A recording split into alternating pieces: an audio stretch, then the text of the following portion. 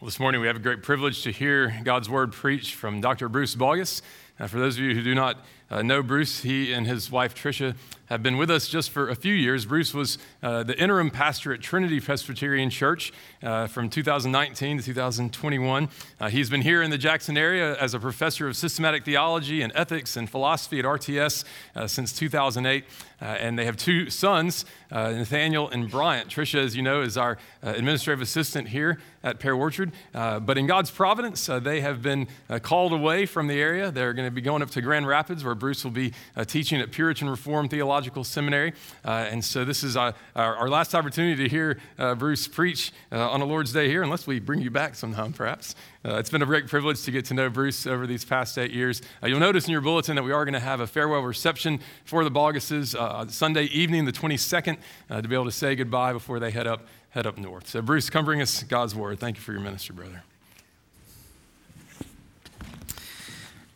I thank Caleb and the pastoral staff and the session here for the opportunity to come and preach. Today, I would like to ask you to turn to Romans chapter 7 with me. We're continuing the series through Romans for this week. And we come now to a well-known passage, a passage that in my circles, in the circles of the Christian Academy, is much discussed and hotly debated at times and in some quarters. But we have the privilege of being able to hear it as we've been working our way through Romans and have everything up to this point behind us. We're beginning with verse 14 and reading to the end of the chapter. Please give attention now to the word of God as I read it to us.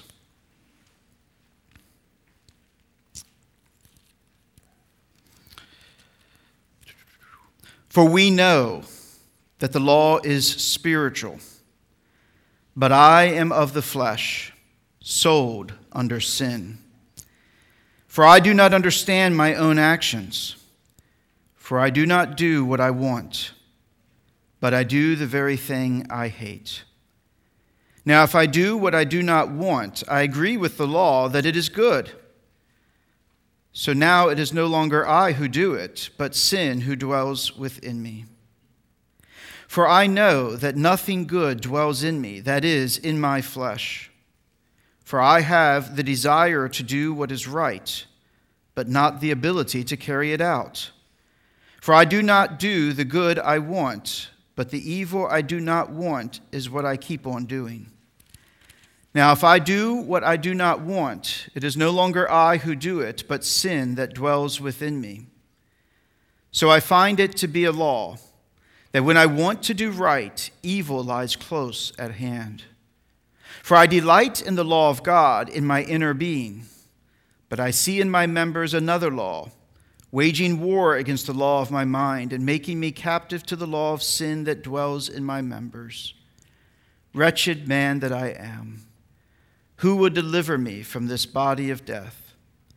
Thanks be to God through Jesus Christ our Lord. So then I myself serve the law of God with my mind, but with my flesh I serve the law of sin. Let us pray. O Lord our God, we thank you for your word. We thank you for your apostle's transparency as he discusses, as he puts his own heart and his own inner self out before us so clearly and vividly and stunningly in this text.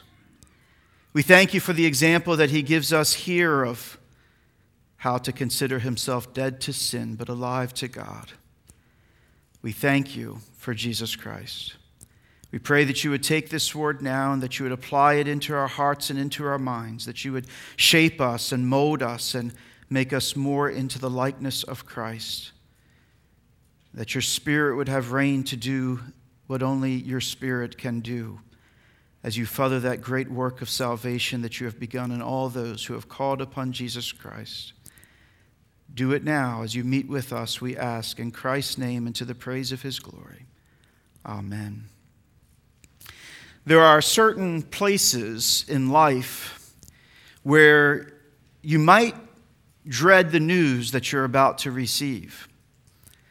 We've all probably been someplace or other. We know that sense of dread and expectation of some terrible news that we imagine, at least, to be coming our way. There's a couple places that are sort of common, that come to mind quickly when we think about the possibility of hearing dreadful news. Perhaps we've never been in these places ourselves, or perhaps we have. One is the courtroom, when the matter is grave, and the case has been heard and tried, and the jury has gone out, and now they have returned, and that life-defining verdict is about to be read.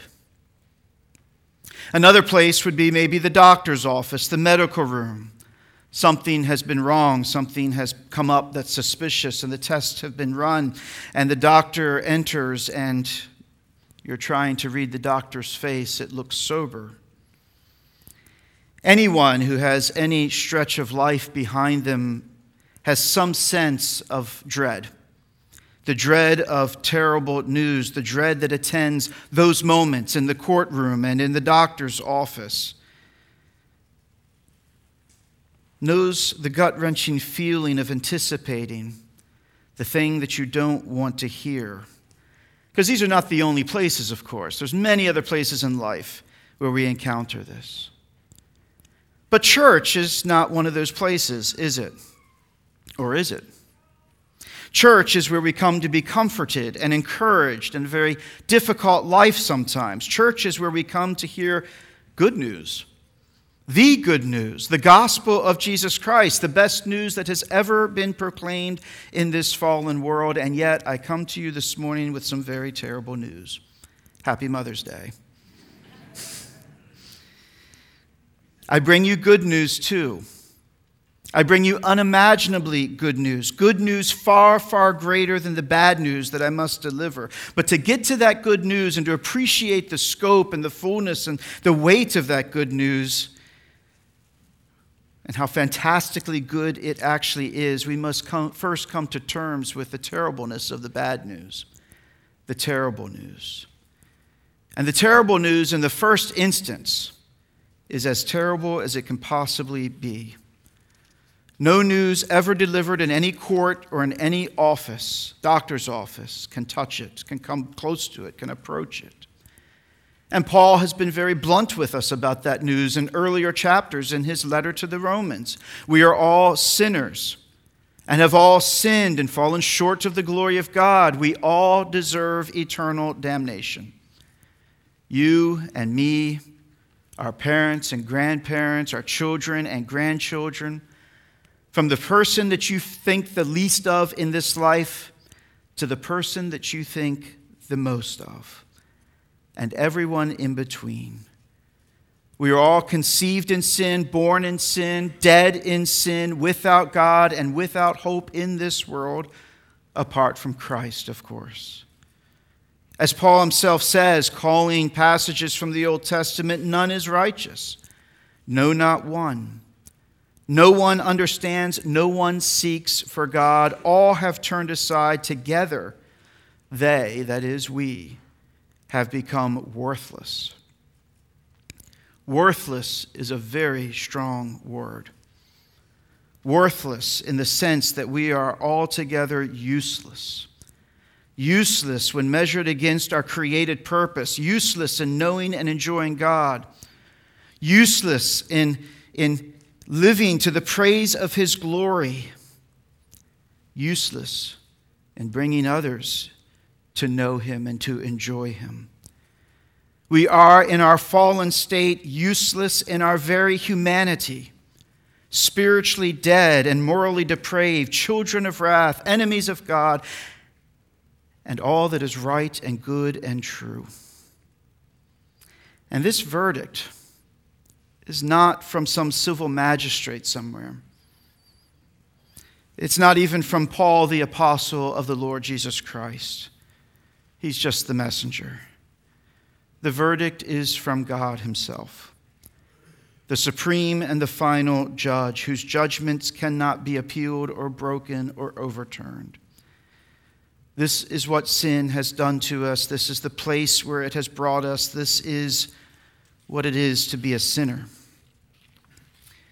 But I hope Somewhere in your soul, there's some faith-filled part of you that is crying out in a kind of protest at sorts at this moment. You're not giving us the whole story here, preacher. Jesus Christ, the sinless, has been crucified for us and our salvation and rose again on the third day and now reigns over all things, willing and able to save everyone who calls upon him. Jesus has taken up our case and satisfied all of God's just demands for us in our place. He who knew no sin has become sin, that we might become the righteousness of God. You must preach this too, preacher, right? This is the gospel. This is the good news. This is the good news that trumps the terrible news. And you are absolutely right. You've been taught these things. You know these things. You believe these things, I pray and hope and am convinced. And you're absolutely right about it all. God has done for us in Christ what we could not do for ourselves. The eternal Son of God has come to us and become one with us. He has fulfilled the law to absolute perfection, not leaving one point of it undone, neglected, overlooked. He has loved God and us with a perfect love.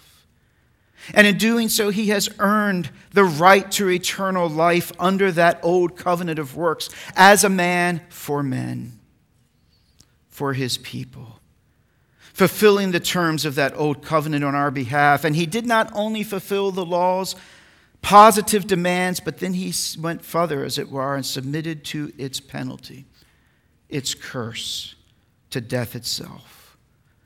A death that had no claim on him, that he died for us who have sold ourselves to sin, just like we read about Ahab, and deserve to die. Jesus Christ has offered himself up to death on a cross and died our death in our place for our salvation. He is the perfect satisfaction for sin. In him we have absolute forgiveness of all sin. And in him we are counted absolutely righteous in God's sight. As Paul so stunningly puts it in the very next verse after the end of our reading this morning, there is therefore now no condemnation for those who are in Christ Jesus. None whatsoever. Not for your past sins, not for your present sins, not even for your future sins if you are in Christ and trusting in him for your eternal salvation. Everyone who is united to Christ through faith is already judged in him. The guilty verdict you deserved has fallen on him, and the righteous verdict that he deserved has been declared over you. Everyone who calls on the name of the Lord Jesus Christ for salvation is justified in God's sight by grace alone, through faith alone, in Christ alone. So that's the end of the story. That's the end of the whole matter. Wrapped up, verdict announced, bad news averted by a greater good news, right? But brothers and sisters, all of this belongs to the courtroom. And here, Paul is turning our attention. We have gone from the courtroom straight out of that good news that we've just heard, that Christ's righteousness has been credited to us. And here Paul has been working now for some chapters to bring us into the doctor's office. And it's as though we've been gone from the euphoria of being declared righteous in God's court into being declared the terminal case in his medical exam. We may be free from the guilt of the law's condemnation, but sin remains. Sin remains. Here's Paul, the apostle, a man justified by grace through faith in Jesus Christ, just as we are. Indeed, the great champion, we might say, of that very truth in the earliest generation of the Church of Christ. And he's looking to himself, looking into himself, and describing his condition, not his legal standing, but his moral condition. And it is grim. We might say it's as grim as his legal standing once was. Here's what the medical exam has disclosed. I am of flesh, sold under sin. Nothing good dwells in me, that is, in my flesh. And it leaves Paul, the regenerate, justified, and useful, very useful apostle of Christ, asking openly a kind of exasperated question: who will deliver me from this body of death? That's his present condition, in this body of death. The law of God no longer has any power to condemn him, but it certainly continues to expose the reality of indwelling sin within him. As Caleb preached last week, the real villain here is not the law, it's sin. The law demonstrates, instigates, and aggravates sin. To be sure, if we were not sinners, the law would have not had any of these effects on us. There would be nothing to demonstrate in us without sin but righteousness. Nothing to instigate but loving obedience and useful service. And nothing to aggravate or to enhance or intensify, but a life lived to the glory of God and an ever fuller and richer enjoyment of Him. Now, the villain is sin, sin within, indwelling sin. And that's what the law clearly shows remains within each one of us. Like a cancer that has spread to every organ of the body and is beyond the reach of every humanly contrived therapy, there it is in us, restless and relentless. Like a law unto itself, a principle within us, sold out to sin, set against the law of God, and waging war against the new creation we are in Christ Jesus. Sin. That same sin that deserves eternal damnation still dwells within us, brothers and sisters, who by God's grace now hate it. Hate sin and all of its ways and workings within us, who agree with the law now by God's grace alone, that it is good and right and true, that it is holy and altogether spiritual. And we see in that law the perfection of love and the perfection of liberty, the beauty of Christ-likeness, the Christ-likeness that we long to see in all those that we love and that we long to be ourselves. Within us, brothers and sisters, who have been born again to a living hope and are new creations in Christ Jesus, who have been delivered from the domain of darkness and brought into the kingdom of Christ, who have been baptized into Christ's death and raised with Him, and are now enabled by the Spirit of God to walk in the newness of life, to begin to become like Christ, truly and really in this life, to begin to live like the kind of people the law describes and does not condemn. And yet, despite all of these wonderful and rich blessings that we already enjoy and this work of God's saving grace in us, we find with Paul that sin remains within us, indwelling us in all of its hateful ugliness, at work with law-like power and constancy, restless and relentless in its craving for what is in fact evil. And you know this is true.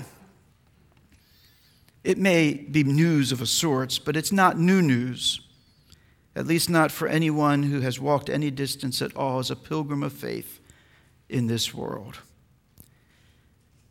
Paul knows what he's talking about from personal experience, and he's using and drawing on his own personal experience here to lay it out before us. And we know what he is talking about from our own personal experience too.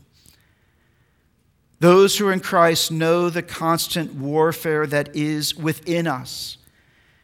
And we've come to see that it's not just us against the world, it's us against us, as it were. It's us against the sin that still indwells us and continues to desire what is not right and what we hate and despise. And yet there it is, constantly at work and constantly to be contended with. We know the unceasing struggle with sinful desires and temptations. And we know the ordeal of it all. The ordeal unbelievers do not know. They have no experience of this like we do. It's an ordeal that is unique to those who are spiritually alive, who love God and delight in His Word and walk in the light of the gospel. You become a Christian and you enter into a warfare that's been raging that you didn't even know existed until you came to see Christ and to love Him for yourself.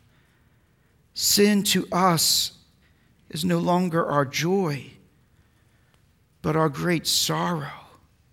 It's no longer our delight, but the anguish of our soul. It's no longer our embraced identity, but it's our despised enemy, as Caleb was saying to the children this morning. And you can hear the ordeal of it in Paul's words. Wretched man that I am, who will deliver me from this body of death? Who will deliver us from this carcass of a crucified sinner that we drag around with us the rest of our pilgrimage of faith on this earth?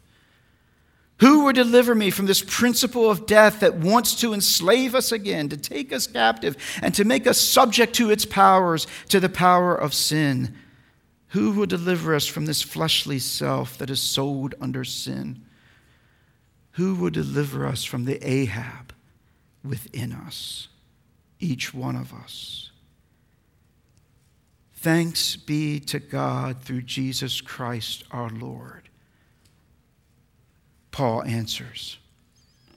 That's his answer to his own exasperated question. His question might have a sense of the exasperation, the ordeal, the tiring, wearing ordeal of it all. But notice that his answer is neither presumptuous, nothing to see here. Don't need to hear what the doctor has to say about your condition. Don't worry about this. This is no big deal. You've already been justified. Just focus on that. Keep moving. Nothing here. Nor is it despairing, as if there's no answer in the gospel, in Christ, for this terrible condition we find ourselves in, even now, with indwelling sin within us. No, he doesn't give himself over to despair, nor does he just coast through on presumption. His answer is a faith-filled answer. It is an answer full of hope. It is an answer of great expectation and anticipation. Jesus Christ is the answer because He is our Savior. He is the answer to our wretched condition. He's not just our advocate in the divine courtroom, but also our deliverer, our mighty, conquering deliverer from our great enemy in this life. Jesus Christ saves us. And He saves us to the uttermost.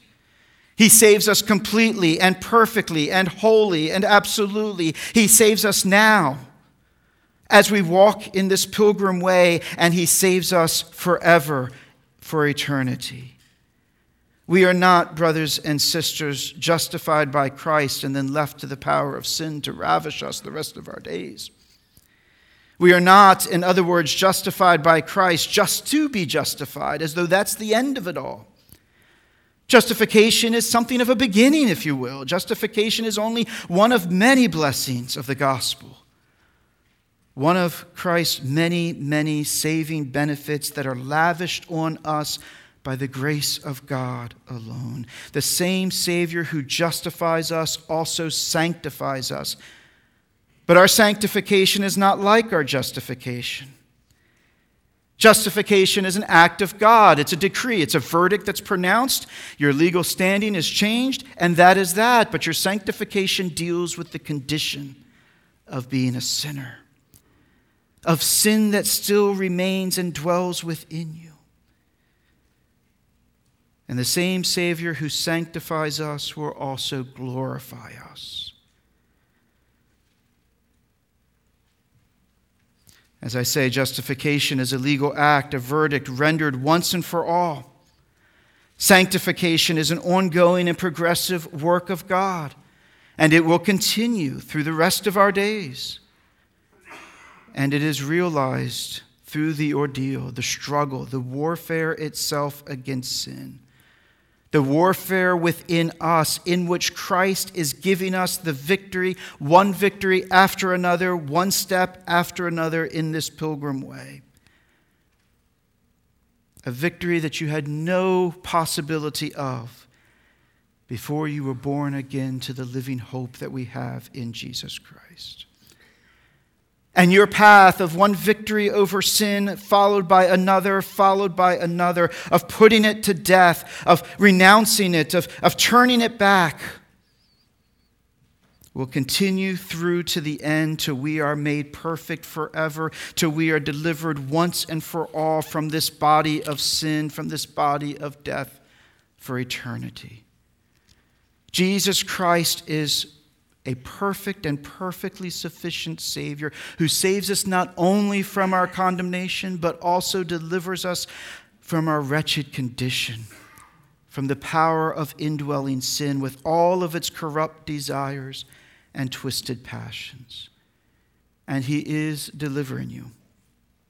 He is delivering you in every moment from this body of death. Delivering you now in this present life, training you to renounce all ungodliness, as we read from Titus. Empowering you to deny every temptation, enabling you to mortify every sinful impulse in your soul. And as I say, He will deliver you forever on the day when He returns in glory and commands the dead to rise and perfects His love in you forever and ever, throughout the endless age to come, when He will lavish on you kindness upon kindness in Christ Jesus, who will deliver you from this body of death. Thanks be to God through Jesus Christ our Lord. So what do? Consider yourselves dead to sin and alive to God.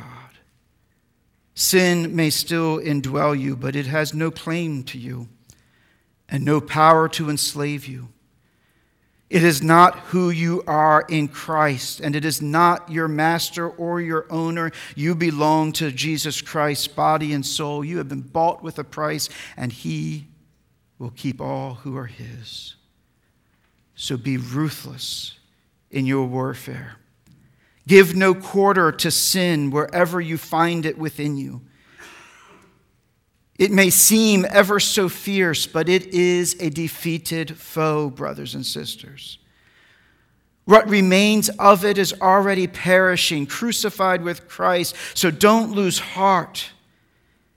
Be overcoming it. Be leaving it behind. Be turning away from it. Be putting it to death daily.